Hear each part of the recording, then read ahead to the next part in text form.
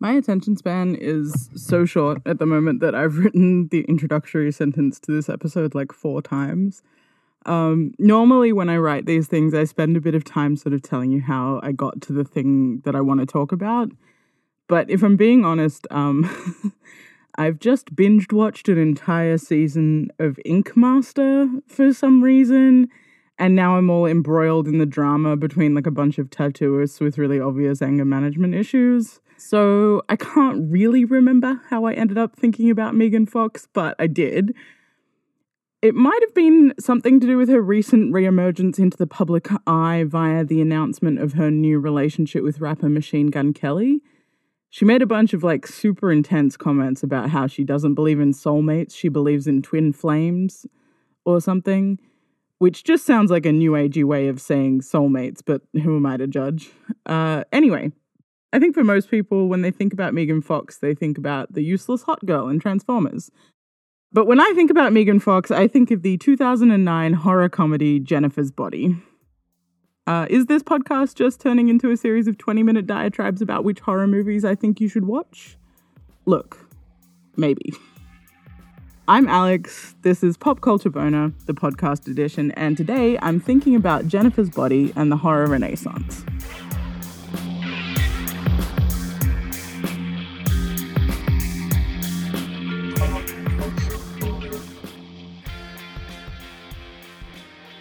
So all the way back in 2007, Diablo Cody wrote a film called Juno, and for some reason it really tapped into the cultural pulse of the minute and became a runaway hit that ended with Cody winning an Oscar for Best Original Screenplay.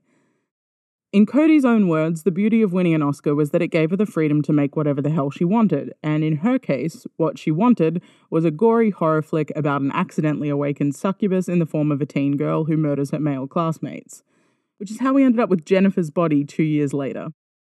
And it tanked. Jennifer's Body was an unfortunate commercial and critical failure.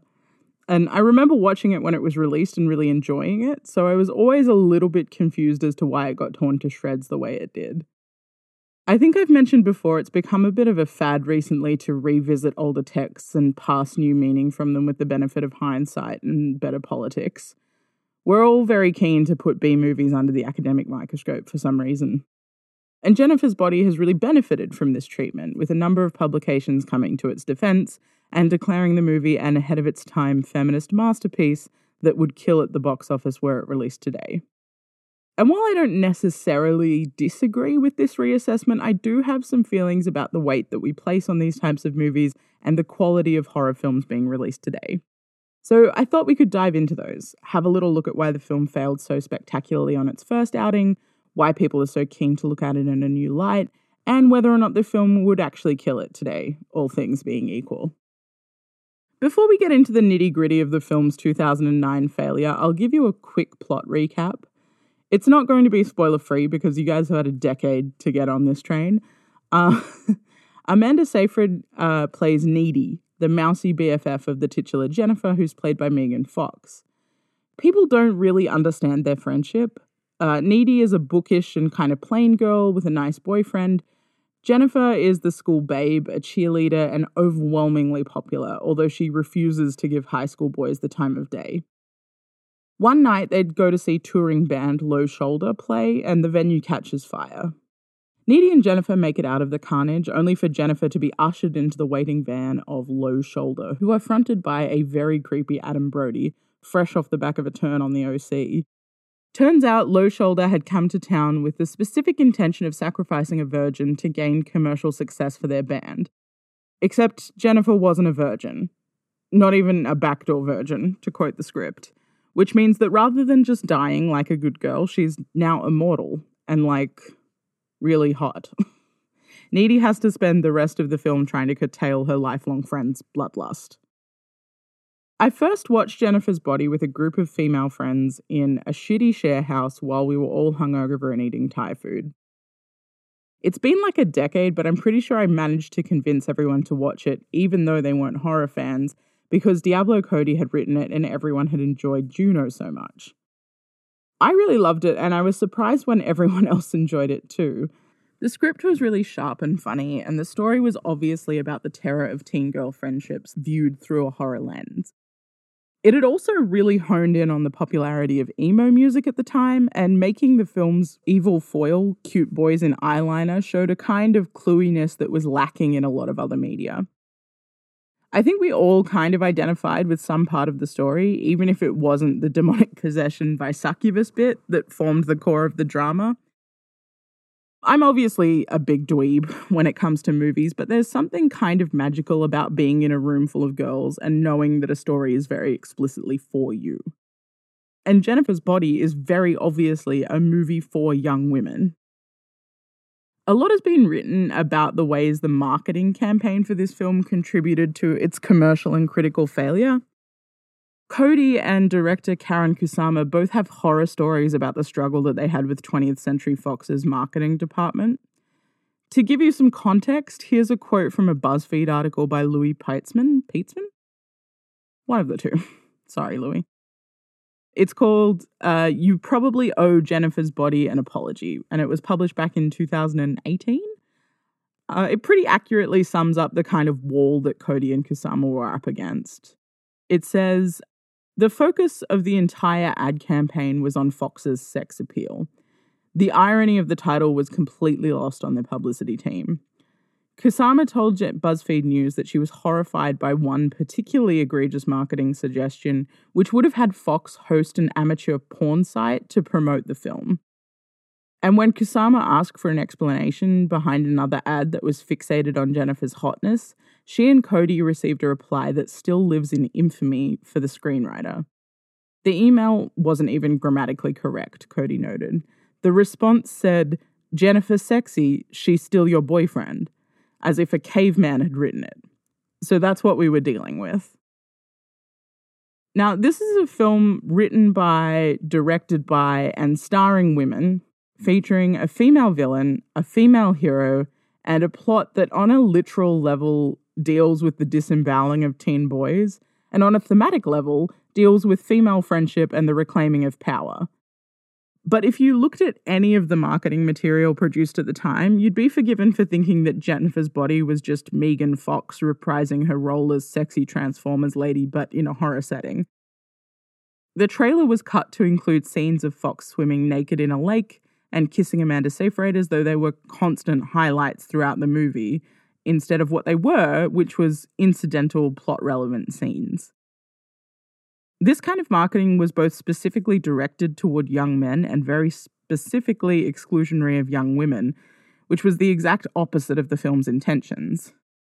This meant that young women were alienated from attending a movie that was actually about them, and audiences and reviewers who attended the film expecting to see a sexy, softcore Fox fest were actually met with Fox crouched kind of gargoyle-esque over the corpse of a disemboweled emo kid, sipping his blood with her hands. There was nary a titty in sight, not even a hint of side boob.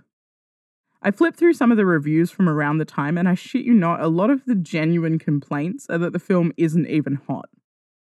An expectation was built and then not met, and it harmed both reviews and the audience numbers. Even though the terrible marketing campaign shot the movie in the foot before it even got a chance to get off the ground, I think one of the things I found really interesting flipping through the reviews from the time of release was this intense dislike of the women involved in the film, specifically Megan Fox and Diablo Cody. The backlash against Fox is perhaps unsurprising on some level. She's been a polarizing figure for almost as long as she's been in the limelight. She's the kind of bombshell hot that catapulted her to the top of Men's Magazine's Sexiest Women Alive lists, but she's also lippy and really prone to putting her foot in her mouth. Around the time of Jennifer's Body, she was facing a huge amount of public backlash for comments about Transformers director Michael Bay, where she compared his on-set behavior to that of a dictator, Napoleon, and then, perhaps more tastelessly, Hitler. She was characterized pretty widely as ungrateful to the man who'd launched her career, disrespectful and trashy overall. Though interestingly, not disrespectful to, the ongoing trauma of the Holocaust, so much as disrespectful to the man who made her. Tabloids had a field day with her, painting her as an overly sexy idiot with no filter. 3 crew members on the film penned a scathing letter calling her a spoiled brat, which Bay published on his website, while also taking the time to graciously call her outbursts delightful in as many entertainment mags as he possibly could. This was all perhaps made more intense by the fact that Fox seemed hell-bent on staring the media firestorm in the face and saying yes and.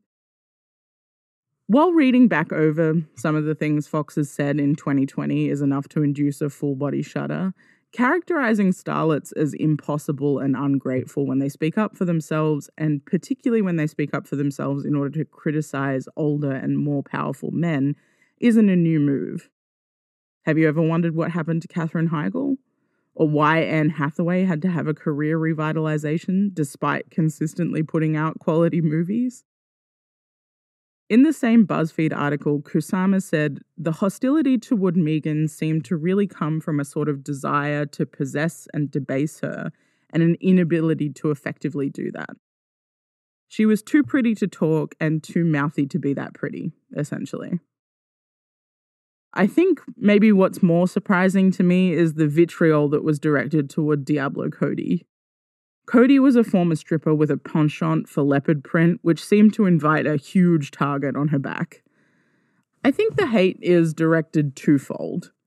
Juno was the kind of smash hit debut that most people can only dream about, and her writing style is extremely distinctive. One review quoted in every recent article about the film called the script something Diablo Cody seems to have dashed off in between talk show appearances and updating her MySpace page with her latest caustic witticisms. People love to hate the way that she writes teenagers. Even recently, I saw someone condescendingly quoting the line, "That's one doodle that can't be undid, home skillet," from Juno in a "can you believe this won an Oscar" type of way. But here's the thing that's confusing to me. Cody is a writer, which is a typically behind-the-scenes role that doesn't involve a lot of people knowing your face, or often even your name in any mainstream sense. And while she was admittedly more high-profile following her Oscar win, to see her so heavily derided for a movie that, while weird, both builds on and diversifies her established writing style and manages to hit its mark pretty accurately as a film, is really strange. You rarely, if ever, see the same criticism of male writers with distinctive styles. Like, no one is accusing Seth Rogen of slapdash screenwriting done in between self-aggrandizing on the internet and TV spots. We've all just accepted that the dude makes funny movies about weed. What I'm saying is it's really hard to feel like this type of disapproval wasn't steeped in misogyny. It's really jarring to look at this criticism of both Cody and Fox 10 years on because it feels so blatant. The sexy lady isn't doing what sexy ladies are supposed to do, and the too loud writer lady with the extremely specific sense of humor wrote a weird movie that was about girls and didn't even have a nip slip in it. It just feels so weird to see that kind of unrepentant misogyny just in a film review in a mainstream publication. I think a lot of revisits to this movie tend to gloss over the ways a specific and directed dislike of 2 key women involved in the film really contributed to its lack of success. There's a really great one-on-one where Cody and Fox talk about the experiences they had at the time and how it's shaped how they interact with the media now. And regardless of how you feel about Fox's body of work, it's pretty heartbreaking to watch her face crack when Cody describes the ways she was spoken about in emails with the studio, and to hear her articulate the ongoing fear she feels about doing publicity for any of her movies. At one point she says, "What did I even do? What did I do that was so wild?" And she's not wrong. She's said some pretty messy things over the course of her career, but like I mentioned before, the backlash would be more believable if I thought anyone involved in yelling about the out-of-pocket Hitler analogy was actually concerned about the disrespect for the ongoing struggle of Jewish people and not the fact that a pretty girl wasn't grateful enough that a powerful man put her in a movie. I don't think it's a stretch to call the failure of Jennifer's Body a byproduct of its time. You have a weird movie that explores themes of friendship, womanhood, power, and sexual assault that was marketed as a sex comedy, helmed by two women who were or were in the process of becoming notably reviled. It's kind of a perfect storm. And to be explicitly clear, it didn't deserve this treatment. It's a good movie that feels special to watch. But what I am interested in is this claim that it was ahead of its time and that its release today would kick off some sort of runaway success at the box office. I'm just not sure that this would be the case. And in fact, I think some of the power of Jennifer's Body comes from its status as a cult film. Horror as a genre has often been really difficult to get taken seriously from a critical perspective, even when they're well made and thematically complex. If you look at contemporaneous reviews of films that are widely acknowledged as like horror canon now, at best, they're usually pretty mixed. Genre classics like Halloween, for example, had reviews that dismissed it as poorly paced and treading over the tired ground, despite the fact that it set the blueprint for slasher films to come and has such a notable performance from Jamie Lee Curtis that she's still reprising the role 40 years later. While horror has been a hard sell in the past, there has been a recent wave of complex and commercially successful mainstream horror films that have also been complemented by high-quality left-of-field works that are critically acclaimed. If we think about things like Jordan Peele's Get Out or Us, which tackle race in America, or Ari Aster's Hereditary or Midsommar, which tackle themes of grief and inherited trauma, these are complex pieces that fall well within the horror genre, but had an almost universally positive reception, and were commercially successful to varying degrees. They form the basis for shifts that we're seeing in popular iterations of the genre now. They're smart, structured, well-written, and well-made. Compare that with the cohort of Jennifer's Body in 2009. Let's have a look. Like the first Paranormal Activity film came out, which kicked off yet another wave of found footage movies. And there were a lot of sequels to tried and true concepts like Final Destination and Cabin Fever. Oh, and there was another Human Centipede movie that came out in 2009, just in case anyone was wondering. Basically, that's a lot of beautiful young people being picked off one by one. They're not offering much to work with thematically. Jennifer's Body doesn't necessarily fit that mold. It's offering a pretty complex look at female friendships. Needy and Jennifer are utterly fixated on each other even as they tear each other apart. And that obsession borders on a perverse kind of love and attraction that I think a lot of women will recognize in themselves even if they're not willing to admit it. The handling of Jennifer's murder at the hands of a Satan-worshipping indie band is darkly funny, but it also paints a really bleak picture of the patriarchy and its consequences. Of the movie itself, Cody says, "People constantly talk about how underrated it is now, and I'm like, why didn't anybody go and see it at the time? I'm salty. I could have made more movies like Jennifer's Body if people had actually fucking gone or been positive about it." And while it's a good film that is definitely owed an apology per the BuzzFeed article, I don't think Jennifer's Body would be the sleeper hit that everyone is predicting if it were released today. I don't think it's slick enough or high concept enough to sit with the new wave of prestige horror. That doesn't mean it's a bad film, but I think in the case of Jennifer's Body, with its subject matter being what it is, part of its recent success is based on its rediscovery a decade on. I mentioned earlier the joy of watching a movie made definitively for you, and I think part of the joy that post-internet teen girls and queer kids find in this film is that it was so unjustly treated on its initial release. And there's something so alluring and powerful about finding a film that is made just for you, hidden away like some sort of secret. There's a certain pleasure to be had in reading wrong-headed reviews and knowing that they're wrong because you've cracked the code of the film. Jennifer's Body shouldn't have failed the way it did, but it's ultimately right where it belongs. It's an innovator, an instant cult classic. And having deciphered its value, it's for you to understand. It's yours now.